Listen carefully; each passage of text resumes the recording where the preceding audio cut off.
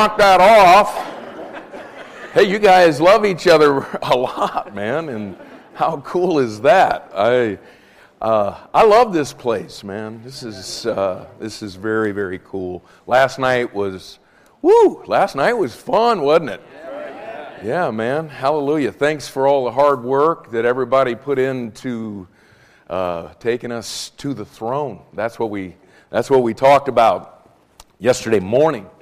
Is the necessity of us in these last days coming into the presence of the Lord Jesus Christ. I appreciate you being here, and it's just so weird. I wish you could get in my head coming back.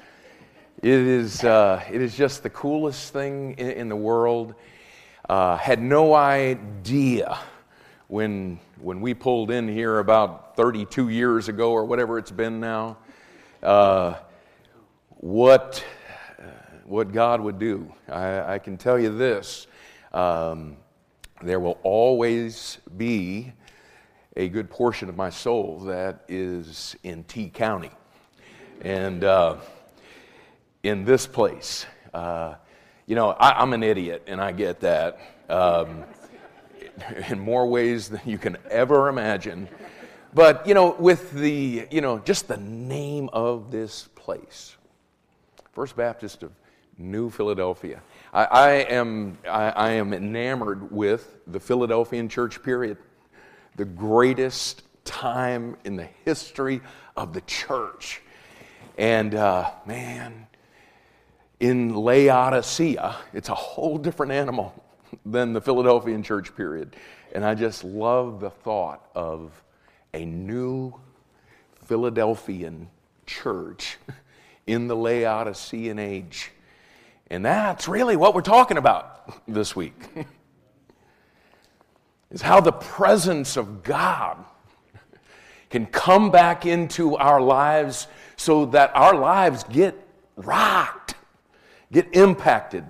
But what since Pastor Jeff has had on his heart that for us to talk together this week about personal holiness, as I just began to pray and ask God to, show me what is it that you want to use me to say when I come back to people that I love and a church that I love, a pastor that I love dearly. I kind of pulled together what I'm calling the top 6 reasons that personal holiness has gotten so jacked up. And I really do believe that personal holiness in the last days has gotten totally jacked up. And yesterday morning when we started, there was one key reason that I think this above all of them, there's 6 of them. Actually, y'all, there's about 500 of them. But I know me, and we were going to probably only be able to get through 6. And for some crazy reason, I thought we would get through 3 of them tonight. We'll see how that goes. Or what time we end. We'll see how that goes, too. But the first key reason, and man, I want to just talk a little bit more about this from a practical standpoint. The first reason that personal holiness is so lacking and so jacked up in the last days is we have lost sight of God's holiness. And we looked yesterday at 1 Peter chapter 1 and verse 15, where God says to us, using Peter, as he which has called you is holy, so be ye holy. And we talked yesterday about the fact that how we actually see God as he is holy. As we see him, so will be our life. And our problem in the Laodicean church, period, according to Revelation chapter 3 and verse 17, is we have a sight problem. And our sight problem is so drastic that we are actually, what God says is that we are blind. Okay, and so as we see Him as holy, so will be our holiness. And when we are blind to who He really is, listen, it is no surprise that believers can enter into the realm of sinfulness that we're entering into in the last days. And for a lot of years, the chief characteristic of the last days is that we're blind. We have a perspective problem. We don't view things right. But the Bible tells us how it is that we get struck with blindness. And there's a key passage, the pastors, we were talking about this passage this morning. In 2 Peter chapter 1, very incredible passage. And I want to talk just briefly about it before we get into what God has for tonight. But as Peter starts this second letter, he starts talking about all of us who have obtained faith, the like precious faith, he calls it. The faith that's just like the apostles had, just like Peter had. That's the faith in the 21st century. That's the faith that we have been brought into, y'all. Like precious faith. And obviously he talks, in those first 4 verses about how cool that is. And what God has actually done in our life. He's given us all things that pertain to life and godliness. Yay, this faith thing is the biggest thing that'll ever happen to any of us. And then he comes to verse 5 and he says, and beside this, okay, be that as it may, that faith thing is great. Gotta have it. But beside this, giving how much diligence? All diligence. Not just hitting at it. Yeah, I'm going to kind of work that into my schedule when I find some time. Giving all diligence. And what he does is he lays out for us not a trendy little path for growth. What he lays out for us, y'all, is the divine strategy for our growth and development. You've heard of the Ohio State University? Okay, this is the divine strategy for our growth and development. And what he tells us in this passage is he says, listen, if you'll do this, if you'll give all diligence to that and you'll get into that sequence, that scope and sequence of growth, it brings with it 3 unbelievable guarantees. What he tells us in verse 8, if these things be in you, the things he just mentioned there, and they abound, they make you that you shall neither be barren nor unfruitful in the knowledge of our Lord Jesus Christ. In other words, listen, if you do this thing, you will truly know Jesus. I like that guarantee. But listen, I want to tell you this. I don't know any other way that you're really going to know Jesus without following the divine strategy. And he says, listen, if you'll do this, it's a guarantee. You're going to know Jesus, man. How awesome is that? Do you understand that knowing Jesus is what this faith thing is really all about? Amen. Jesus is praying the night before he died. He's praying in John 17 in verse 3. And he says to the Father, and this is life eternal. And I bet you at that very moment that God the Father was up in heaven going, oh, great, I've been wondering what this thing is. Bring it. What is it? Something tells me that maybe God knew that already, what it is. And that just perchance, He was praying about this so John could record it so we would know it. And this is life eternal. Oh, you've been wondering. Here it is. That they might know thee, the one true God, and Jesus Christ, whom thou hast sent. Listen, that's salvation right there. Knowing the Father and knowing His Son, man. And I love what Jeremiah says. Jeremiah says in chapter 9 and verse 23, and of course it's the Lord saying it through him. Hey, let not the wise man glory in his wisdom. But let not the mighty man glory in his might. Let not the rich man glory in his riches. But if anybody's going to glory, let him glory in this.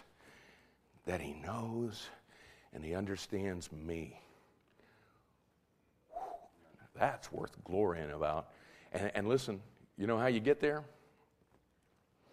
Follow the divine strategy, and the promise is if you'll do it, you will know Jesus. And secondly, at the end of verse 10 of 2 Peter chapter 1, he says, if you do these things, listen to this, ye shall never fall. Anybody want to sign up for that class? Especially in light of the fact that the holiest dude that ever graced the planet, the guy that came in having no baggage whatsoever, his name was Adam, and Adam fell. The strongest man in the Bible, a dude by the name of Samson, fell. The wisest guy in the Bible, Solomon, fell. The guy with the most intimate relationship with God, David, fell. Okay, how is this that we're not going to fall? Tell me what to do again. Because something tells me if those guys fell, Mark Trotter is just about that close at any given time. And God says, if you'll do this, you'll never fall. Wow, that's pretty cool. And then 2 Peter chapter 1, verse 11, he tells us the third thing. And this is what he says, is that you'll enter into what kingdom living is all about. And do you guys understand this? Okay, do you understand that everything in this life is all about the next one? Everything that we're investing right now in our life, in terms of God using us, investing in His kingdom, do you understand that it's all about us going to the judgment seat of Christ and being rewarded, offering those gifts, those rewards back to Christ?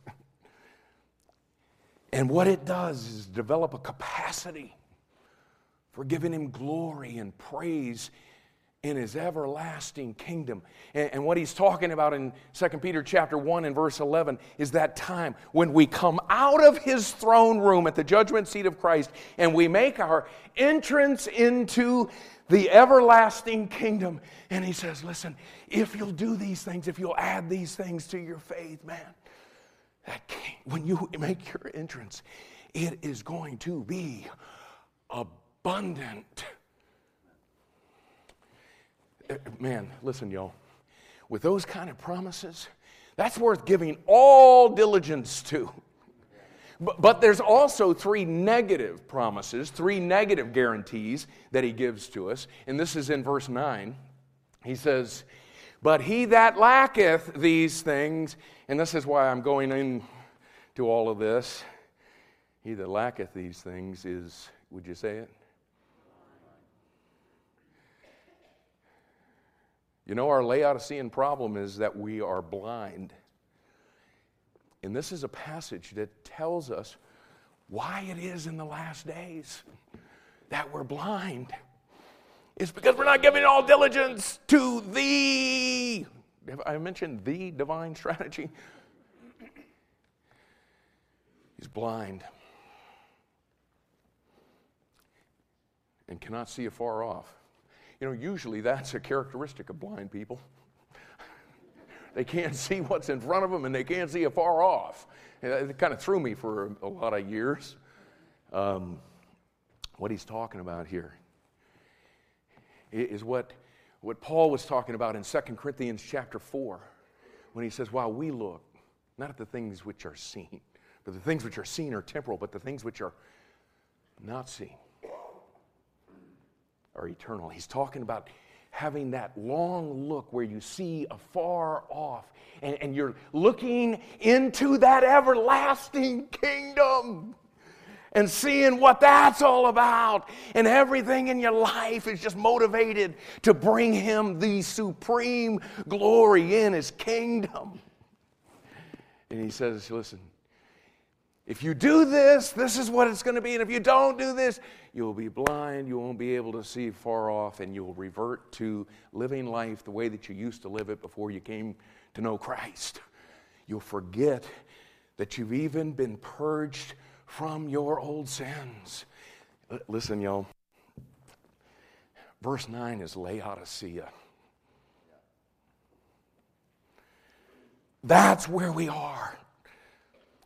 And when it comes to personal holiness, I don't think we can disconnect ourselves from this passage. In order to see him, according to 1 Peter chapter 1 and verse 15, in order for our lives to be holy as he is, we've got to see him in the fullness of all of his glory and all of his holiness. And it's all connected to a little passage in 2 Peter chapter 1.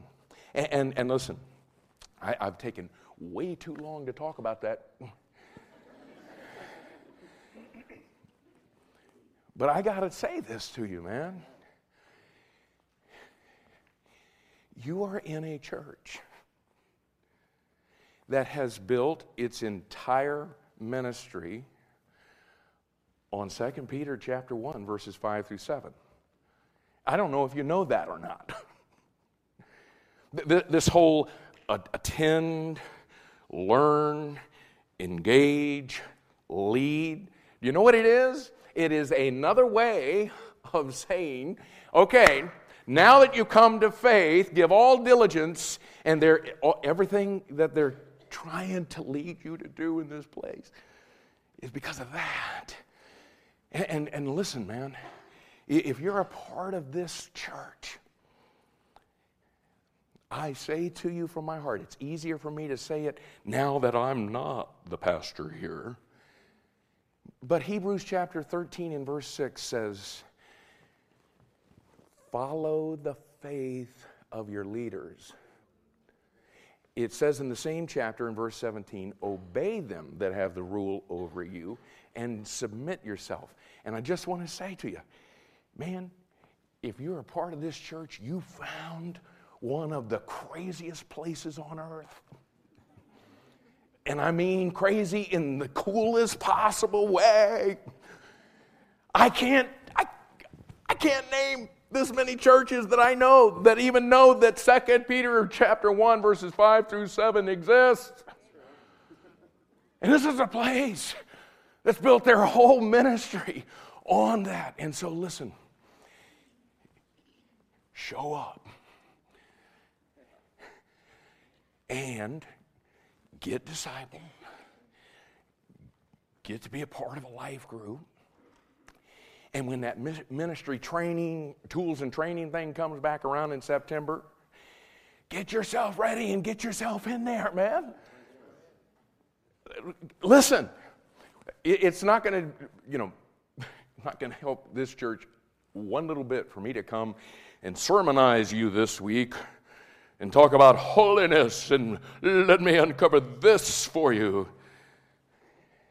and miss the fact that the reason we struggle with holiness is we're blind and we can't see afar off. And so listen, you're in a place that's designed to allow you to be holy as he is holy. And so I urge you, man, in the name of Jesus, to get plugged into what God is doing in this place. And everybody said, okay. Okay, can we start my time now?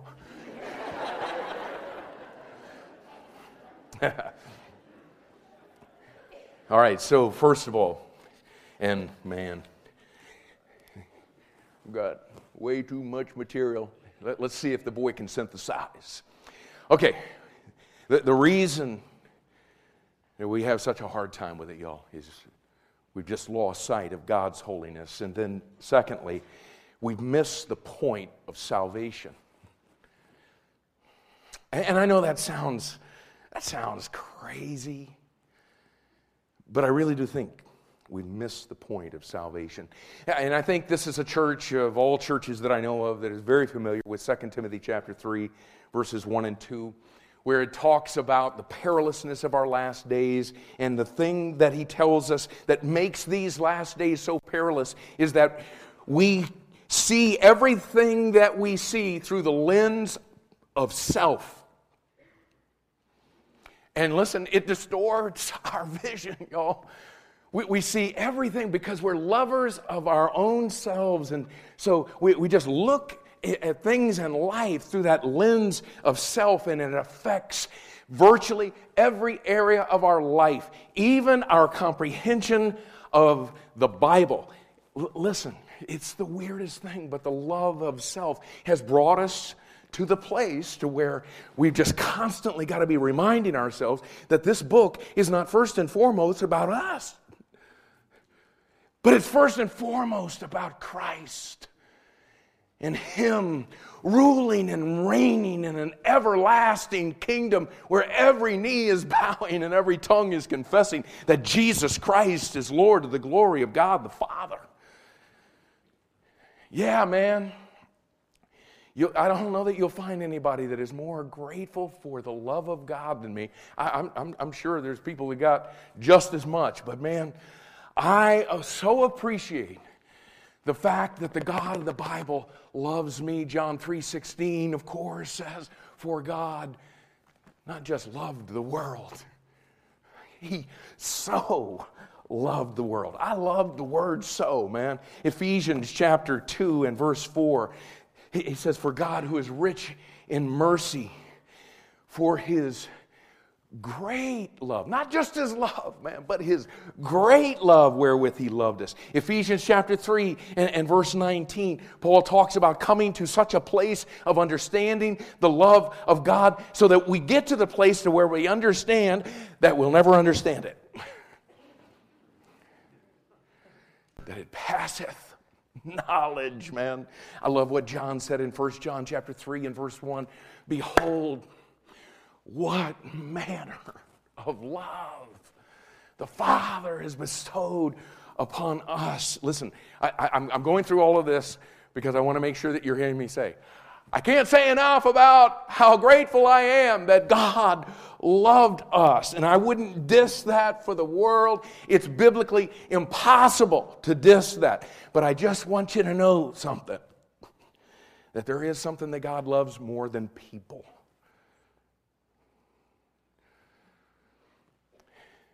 You say, what in the world could He possibly love more than people? And let me just talk for the next few minutes about what I'm calling the big picture of salvation. The big picture of salvation. Do you understand what this thing is really all about, y'all? Do you know that what this thing is really all about is you and I find ourselves in the big fat middle of the greatest love story imaginable? And the love story is not about us. It includes us, but it's not first and foremost about us.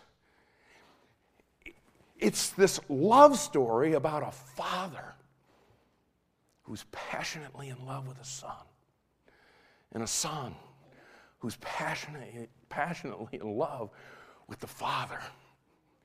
And the Father has this all-consuming, all-embracing, passionate and relentless desire for his Son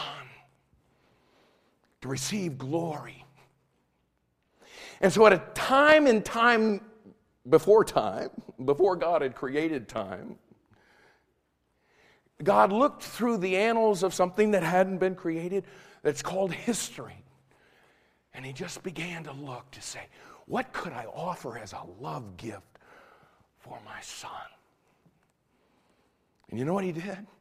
He looked through the annals of history and he saw this thing that's called the church. And he says, that's it. I'm going to offer that as my love gift to my Son, because that church will be his bride. And that bride will be comprised of every kindred, tribe, people, and nation. And what I'll do is I will make them a holy nation. Amen. A holy people. You see, that's what God was choosing in Ephesians chapter 1, verses 4 through 6. People, it's not hard. God, before the foundation of the world, wasn't choosing individuals for salvation. What he was choosing was the love gift. Do you know what the theme of the book of Ephesians is? It's the church. It's not about individuals for salvation. He chose us. Who's us in Ephesians? The church, the body of Christ, and the bride of Christ, Ephesians chapter 5. And what he chose is that we would be holy and without blame before him in love. And he predestined that before the foundation of the world, man. And he did that according to his good pleasure. That love gift would be to the praise of the glory of his grace, and that we would be accepted in the beloved. Because, listen, y'all, that's who we are as the church. The love gift of the Father. And he chose that we would be in him so that he could make us a holy people. And you know what he's longed for? Is to prepare that bride. You know what he's doing right now, y'all? He's preparing the love gift for his Son. And there's coming a day in the near future when he's going to present the bride. Dun! You know, the doors are going to open. Whoa, here she comes, man. And he's going to offer that love gift to the Son. And you know what the Son does with it? He offers it back to the Father as his love gift to him. 1 Corinthians chapter 15, verse 24. Then cometh the end. This is the end of the story, y'all. When he shall have delivered up the kingdom to God, even the Father. The Father says, hey, here's my love gift to you. And the Son says, and here's my love gift to you. And you know what happens, y'all? If you really want to get the big picture of salvation, we are the love gift that is shared between the Father and the Son.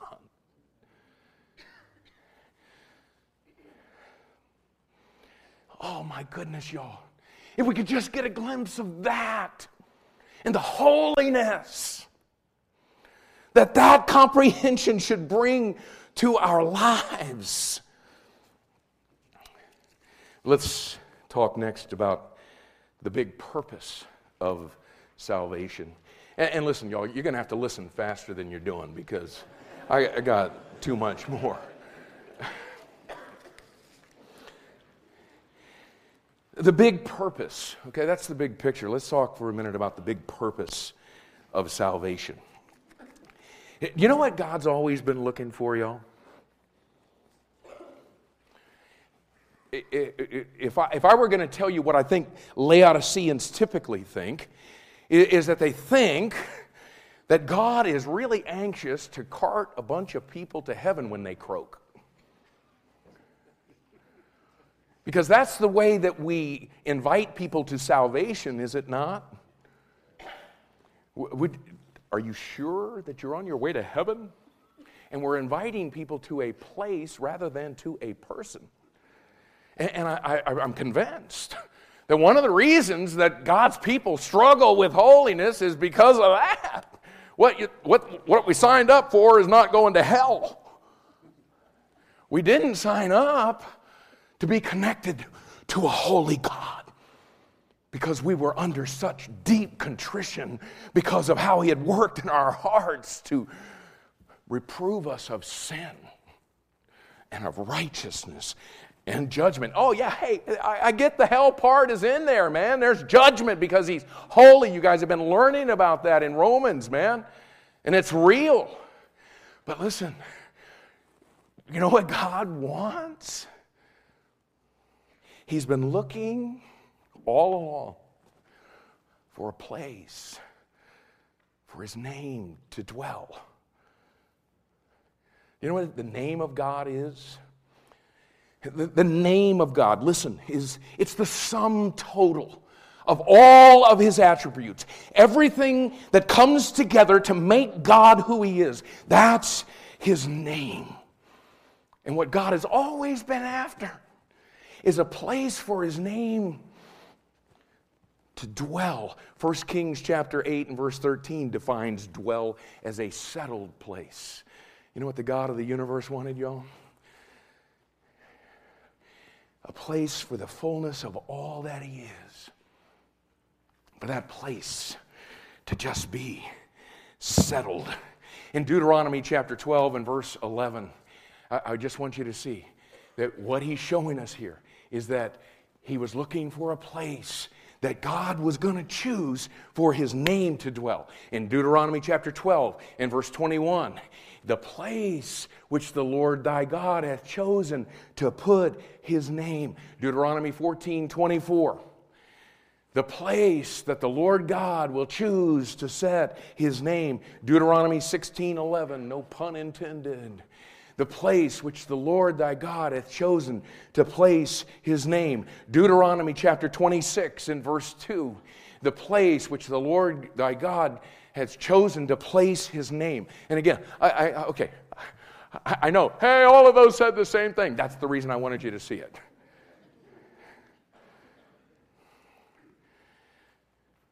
He's always been looking for a place for His name to dwell. Exodus chapter 19 and verse 6. He's talking to the nation of Israel, which is a picture, of course, of the individual believer. And he says, and you shall be unto me a kingdom of priests, listen, and a holy nation.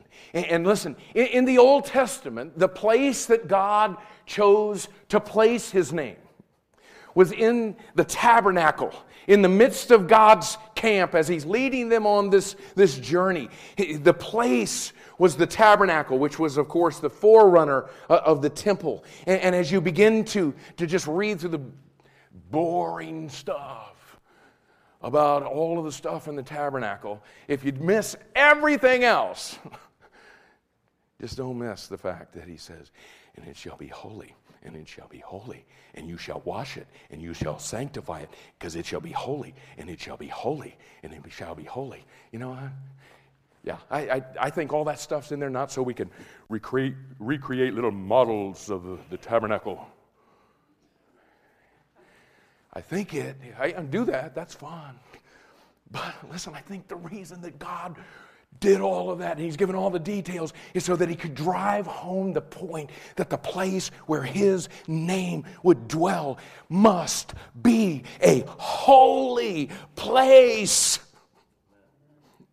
And it must have been sovereignty that made me not be able to have this reference for you.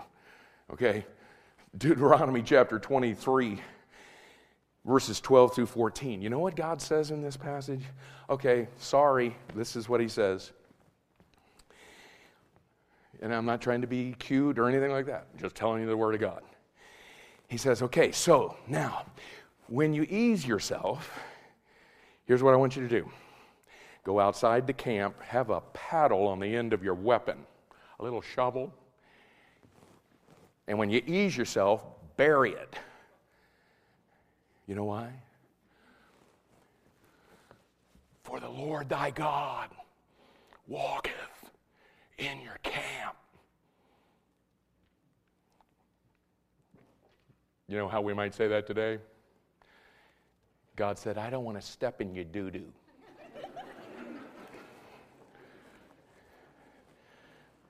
I can say that stuff now because you can't fire me.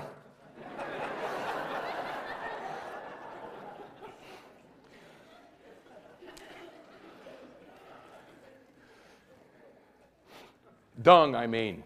There's a nice King James word for you.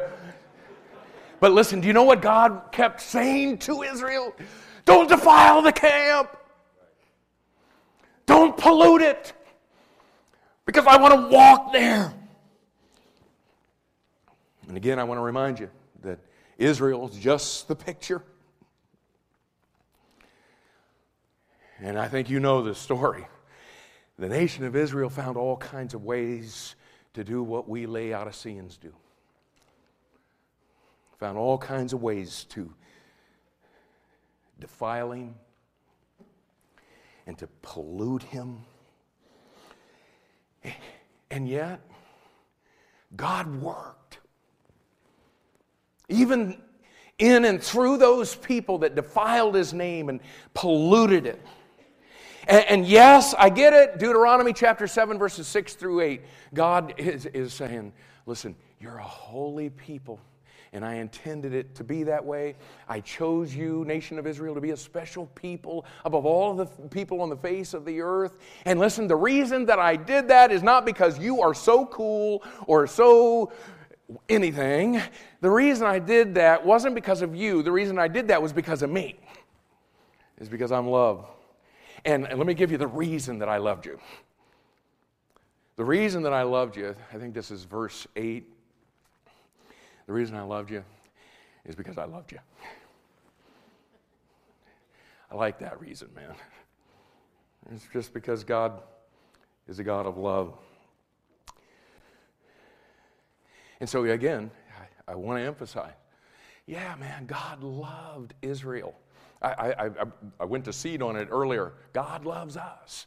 But I want you to see what it says in Ezekiel chapter 20. And if you could skip to the last one in Ezekiel chapter 20, imagine that. I'm actually editing something. In verse 9, God says, and this is why I worked.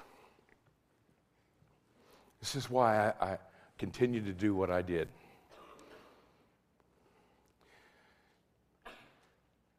I did it for me. I worked, I wrought for my name's sake, that it should no longer be polluted before the heathen. In Isaiah chapter 48 and verse 11, now listen, back in verse 9, don't have this verse, but check it out. He says, for my name's sake will I defer my anger. I'm cheesed. I'm angry. But for me, for my name's sake, I'm gonna defer it. And then he says in verse 11, for my own sake, even mine own sake, will I do it. For how should my name be polluted? I'll not give my glory unto another. And that's the issue, y'all. He wanted a place for his name to dwell because the issue of salvation is the glory that we bring to him by not polluting his name, by not defiling his name, but by reverencing his holy name. And God keeps trying to say, I do what I do for me, For my glory, Isaiah 43 and verse 25, God says, even I am he that blotteth out thy transgressions. Here it is, y'all.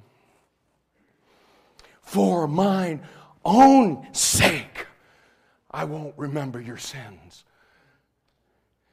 You know why God forgave them? Us.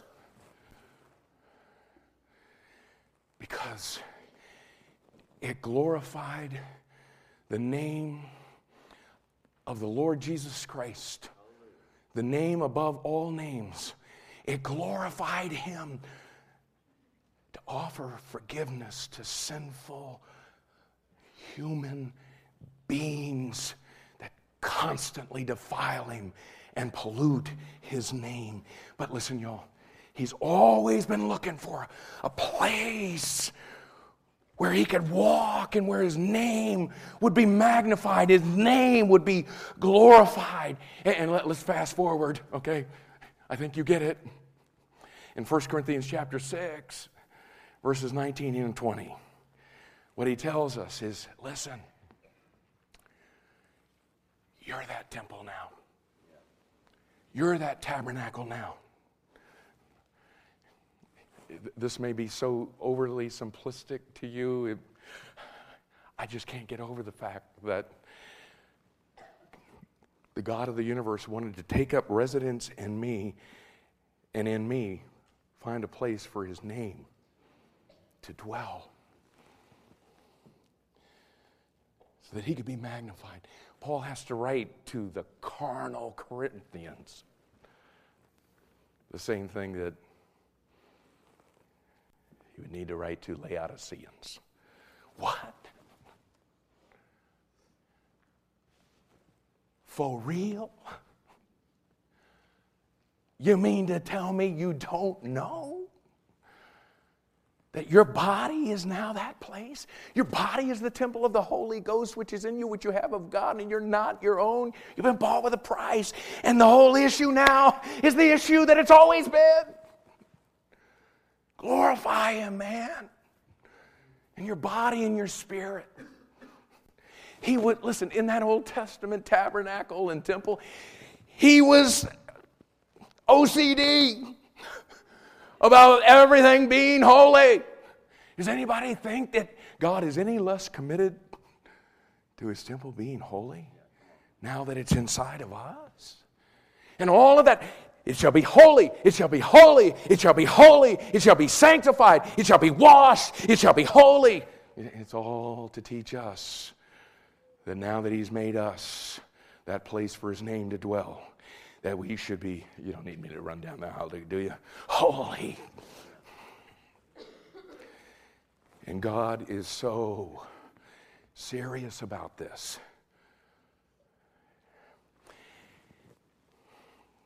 So serious, I don't think we Laodiceans get it. Have you ever seen what he said earlier in 1 Corinthians chapter 3 and verse 17? You talk about a verse that doesn't get coverage in Laodicea.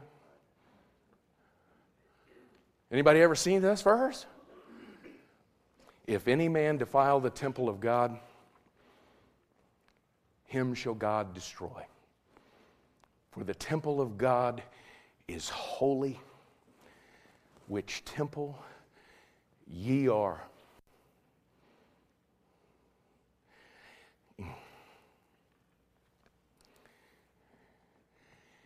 He's serious about this, y'all. Because it's His name that is at stake.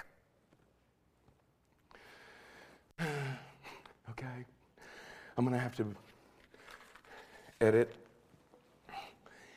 Okay, number 3. We've forgotten the call of separation, and I think I can do this real quickly. Because it's really the same thing, but I just wanted to establish that the whole issue of salvation was glory brought to His name, and His name dwelling inside of a bride. that he wants to present to himself as holy and spotless, without wrinkle or blemish or any such thing.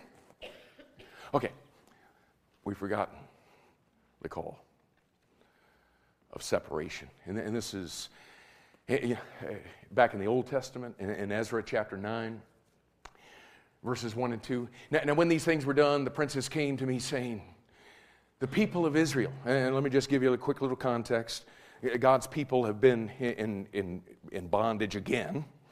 They've been released. A remnant of them are going back to Jerusalem.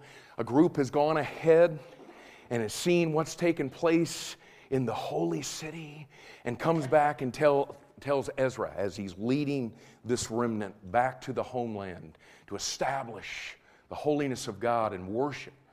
He says, now when these things were done, the princes came to me saying, the people of Israel and the priests and the Levites have not separated themselves from the people of the lands, doing according to their abominations. And then he goes and he lists all of these godless, polluting people groups. And listen, again, if you want a great picture of the Church of Jesus Christ in Laodicea, it's right there. People that claim to know God have not separated from themselves from the people of the lands. Go on to verse 2 if you would. They've taken of their daughters for themselves and their sons, so that the holy seed have mingled themselves with the people of those lands. Yea, the hand of the princes and rulers hath been chief in this trespass. The way we might say it in Laodicea is the reason that so many churches have so many carnal people is because they're being led by carnal pastors.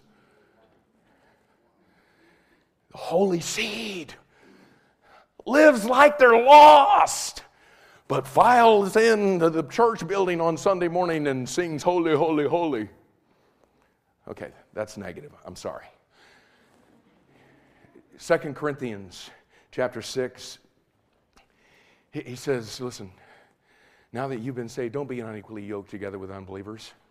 What fellowship hath righteousness with unrighteousness? And what communion hath light with darkness? What concord hath Christ with Belial, another name for Satan? What part hath he that believeth with an infidel? And what agreement hath the temple of God, which temple ye are, with idols? For you're the temple of the living God, as God has said, I'll dwell in them and walk in them, and I'll be their God, and they shall be my people. Wherefore, come out from among them and be ye separate, saith the Lord, and touch not the unclean thing, and I will receive you. And again, I want to just say to you, Laodiceans are all big about receiving Christ. Yes, I've received Christ.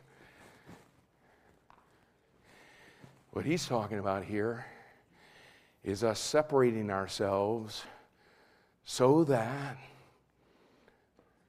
the God that we've received receives us.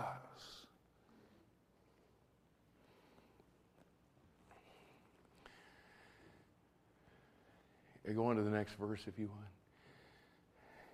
And I'll be a father unto you, and you shall be my sons and daughters, saith the Lord Almighty. And what he's trying to say here is, listen, this is who you were, and you're not that anymore. You're that called out assembly. You're that holy nation, that royal priesthood. You're the bride of Christ. You're that place where holiness dwells. The name of God dwells in you now. So come out. Don't touch the unclean thing. Don't go back and live the way that you used to live. And man, I'll receive you. I'll be a God unto you, and you shall be my people. And better than that, I'll be a father to you. You'll be my sons and daughters, and know the intimacy of that relationship, because we are holy as he is holy. And listen, what an incredible privilege. And that, the next verse goes from verse 18. Having therefore these promises. What promises? That the God of the universe would allow us to be his people, and that he would receive us, and that he would be a father to us, and we would be his sons and daughters, and having those promises dearly beloved. Oh, listen to the Spirit as He calls out to us tonight. Let us cleanse ourselves of all filthiness of the flesh and spirit and perfect holiness in the fear of God. And I'm just going to let the Spirit take that, y'all. That's His call on our life. And then the last thing, and I'll do it as quickly as I possibly can. We struggle with this thing of holiness. Number 4, because we haven't comprehended the magnitude of the Spirit's sealing. Okay, just track with me for just a sec. We saw earlier that before the foundation of the world, God was calling out a bride for His Son, the Lord Jesus Christ. And this group of people would be different than any group of people that has ever existed, because they would be in Christ, and Christ would be in them. Woo! I mean, He was not going to just walk with us. He's going to walk in us. In Ephesians chapter 1, verses 12 and 13 says that we, again, he's already mentioned this, that we should be to the praise of His glory, in whom ye also trusted after that ye heard the word of truth, the gospel of your salvation, in whom after that ye believed. This is what He did. He sealed us with that Holy Spirit of promise. You know why He sealed us, y'all? So that we can never get out of Christ. Listen, people that believe you can lose your salvation do not understand the book of Ephesians, for crying out loud. We're in Christ. Christ is in us by His Spirit, and that Spirit has sealed us. And it's the Holy Spirit of promise. And He has sealed us until the redemption of the purchased possession. In other words, when we got saved, y'all, we became His purchased possession in our soul. But listen, there's more that needs to come in this redemption thing. Romans chapter 8 and verse 23, at the end of the verse, it talks about the fact that what we haven't received yet is the redemption of our body. And because we haven't yet received the redemption of our body, we live in this body of flesh, man, and it is a piece of work if you haven't found out, man. This thing, whoo, it is unbelievably powerful. And listen, if our salvation was dependent upon us holding out faithful to the end, none of us would make it. We have to be sealed with the Holy Spirit so that we're constantly in Christ. Christ is constantly in us. And listen, we haven't received the redemption of our body yet. That's that part of redemption that we're still waiting for. And listen, the Holy Spirit of God is going to seal us until that day. In other words, He's going to seal us in Christ until we get a body that's incapable of sinning. In Ephesians chapter 4 and verse 30, it says this, "And grieve not the Holy Spirit of God, whereby ye are sealed unto the day of redemption." Listen, y'all. When you put that into the context of what he's saying in the book of Ephesians, do you understand what he's saying? Is when you got placed in Christ and by the Spirit of Christ, and the Holy Spirit sealed you, He ain't going nowhere. That's right. And because He ain't going nowhere, for God's sake, don't grieve Him.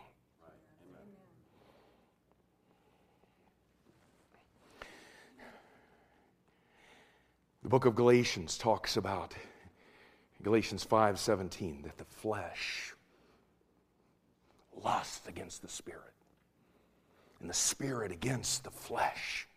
And these two are contrary the one to the other. And that's why we don't sometimes do what we even want to do. It's pictured for us very graphically in the book of Esther. In the book of Esther, just listen, okay? This isn't going to take long. In the book of Esther, Haman is a picture of the flesh. Mordecai is a picture of the spirit. And check it out. In Esther chapter 3, you can read this later, okay? In Esther chapter 3, it's a picture of the flesh lusting against the spirit. In chapter 4, it's the spirit lusting against the flesh. And what the whole conflict is that Haman has the king's ring. And whoever has the king's ring is the one that holds the power, the one that holds the authority. And the flesh, Haman, has it. And we come into Esther chapter 4 in verse 1. And I want you to see Mordecai. Who is he a picture of? Spirit. When Mordecai perceived all that was done, Mordecai rent his clothes and put on sackcloth and ashes and went out into the midst of the city and cried with a loud and bitter cry.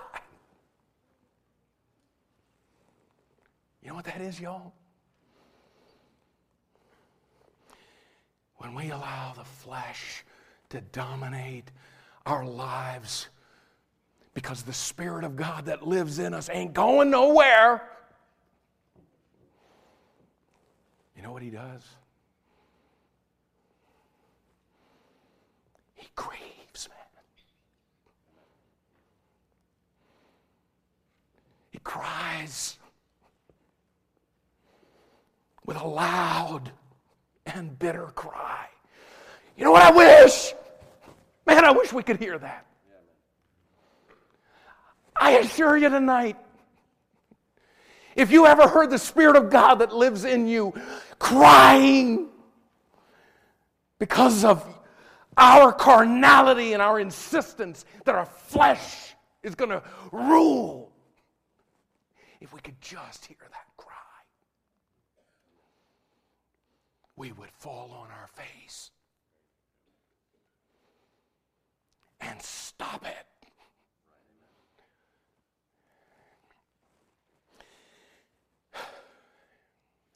This was, I'm going to end on this, all right? It was 13 years ago on 9/11, as I recall. My son had moved down to Georgia. He went with his best buddy since we moved here when they were in their 2-year-old class, and he's 32 now. And he moved down to Georgia with Brenton Bonanno. And, they were 19, and, man, they had full of life and all of that. And, they got down there and started, trying to figure life out together. And after a little while, Brenton felt like, this isn't my deal, man. So Brenton moved back. And, we kind of felt good because Brenton was down there, that Judd had a buddy. And so after Brenton left, it was like, God brought this friend into, I call him Justin, into his life. And wow, these guys were just, tight. Just unbelievable friends. This guy would be on a date and he'd call up Justin, hey, what you doing? Hey, enjoy your date. And just had a great relationship, good-looking guy, all of that stuff. And so one evening, as the sun was about to go down, he's on his motorcycle, and a van turns in front of him, and bam! His face into the side of the van. Just absolutely demolished his face. Just all kinds of crazy bleeding going on and all that. They put him in a drug-induced coma. I don't understand all of that, but, and so Judd and his dad were there at that hospital morning, noon, and night for a week, and just trying to, get to the place to where they can do the surgery they need to do on him. And it was on a Wednesday night. It was about 5:30, and I had left my office, and I was just pulling around here, and my cell phone rang, and it was my son. We'd been in the balance with this thing for about a week. He calls, and he says, "Oh, Dad, I don't know what's going on. There's something, the doctors are saying they're nervous because there's a clot in his lung, and they're really concerned about it."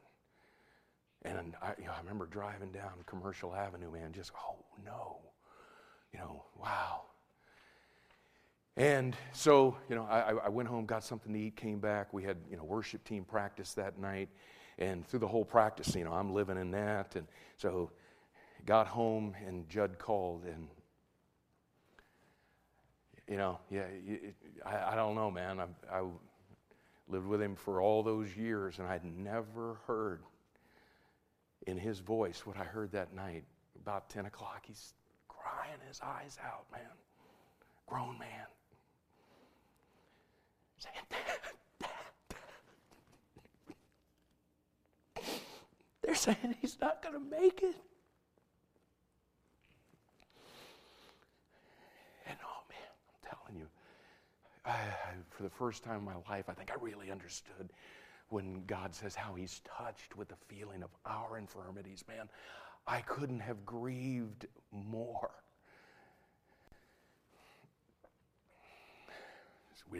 We're praying for a miracle. Everybody was, man. Sherry and I laid down, and neither one of us are sleeping, and the phone rings about 12:30.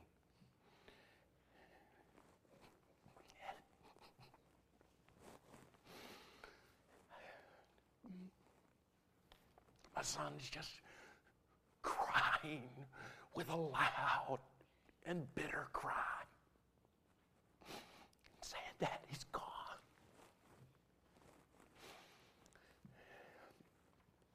And I got to tell you, man, listening to my son grieve like that, rocked me to my core.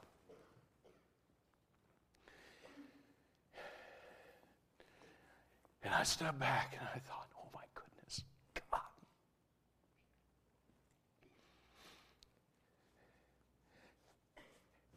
Help me to cleanse myself of all filthiness of the flesh and of the spirit, and perfect holiness in the fear of God, so that I don't grieve your Holy Spirit that lives in me. We're not holy, y'all, because I don't think we get what that sealing of the Spirit thing is all about. And when we live in the flesh, y'all, don't ever lose sight of it. Esther chapter 4, verse 1. He walks in the streets of our life and cries with a loud and bitter cry. Let's bow our heads.